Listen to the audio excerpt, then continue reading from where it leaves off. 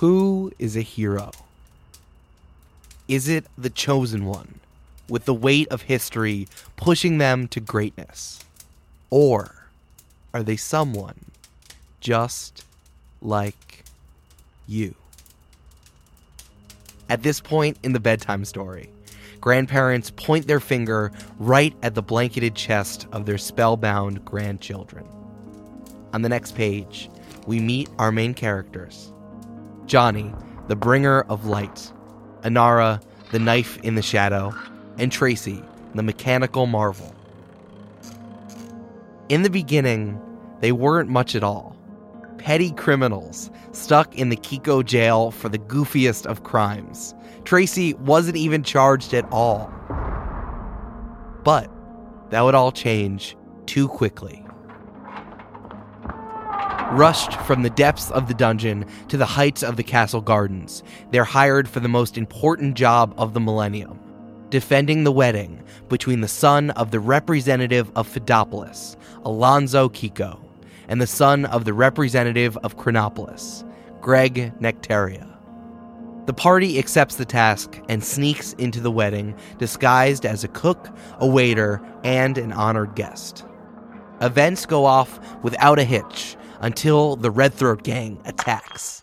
The anarchist group, bent on ruining the Kiko establishment, threatens the newlyweds with poisoned frogs, throwing the entire wedding into absolute chaos.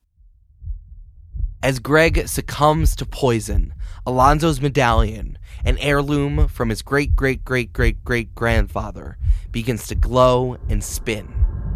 In the night sky, a constellation of 5 stars glows brightly. A star winks out. Time freezes for everyone, except Alonzo, Johnny, Inara, and Tracy. "This must be a sign," said Alonzo. "I don't know about this," yelled our party. They quickly concocted an antidote for Greg, and Alonzo calms himself and the medallion, and time rights itself.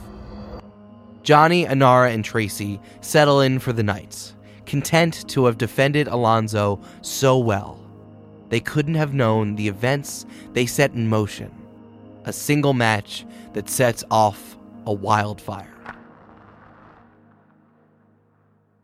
Every storyteller knows that no epic would be complete without a cast of supporting characters. Like Stoneface, the smooth-talking gargoyle guarding the Kiko rookery.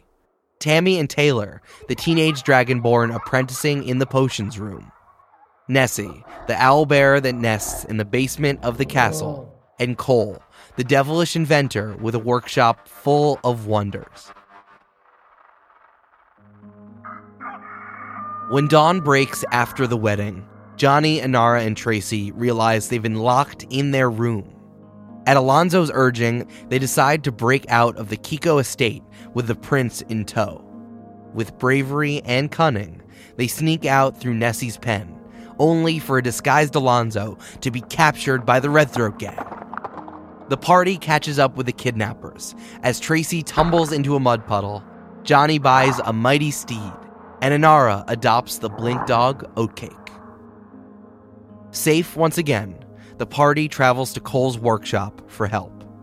Cole pulls an old book from a shelf in her library, pointing to a photo of Alonzo's greatest grandfather.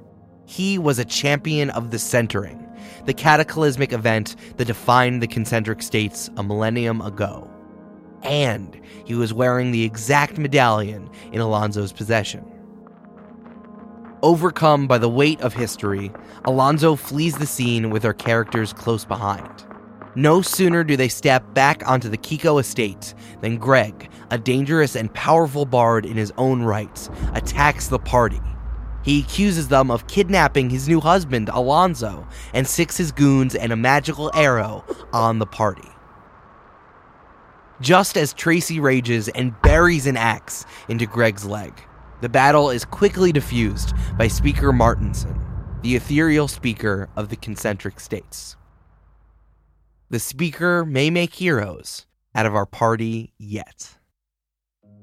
The speaker invites the three to become Alonzo's security team, defending the champion as he tours the states, bringing peace to the realm.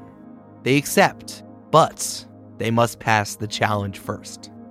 They're given a magical spyglass that, when pointed to the constellation with the missing star, reveals clues of a seafaring voyage. In 2 days' time, Johnny, Inara, and Tracy report to the large lake behind Kiko Castle, eager to prove themselves. With the help of pirate captain and shapeshifter Alex Delahai, they navigate her ship through treacherous waters in Greg's attempt at magical sabotage. Back on dry land, the speaker rewards the party with 3 magical items: an extendable arm for Tracy, a shadow-hopping cowl for Inara, and for Johnny, a shard of the Undying Light, his omnipresent deity. For the first time, they're accepted, they are good, they have purpose. At the official swearing-in ceremony for Alonzo, the Redthroats attempt another raid upon the castle. With help from all of their new friends, the party defends Alonzo, but is quickly overwhelmed. Facing the possible death of his loved ones, Alonzo's medallion spins again. He conjures magical knives that cut down the Redthroats where they stand. Once again, the sky changes. A second star in the constellation blinks out.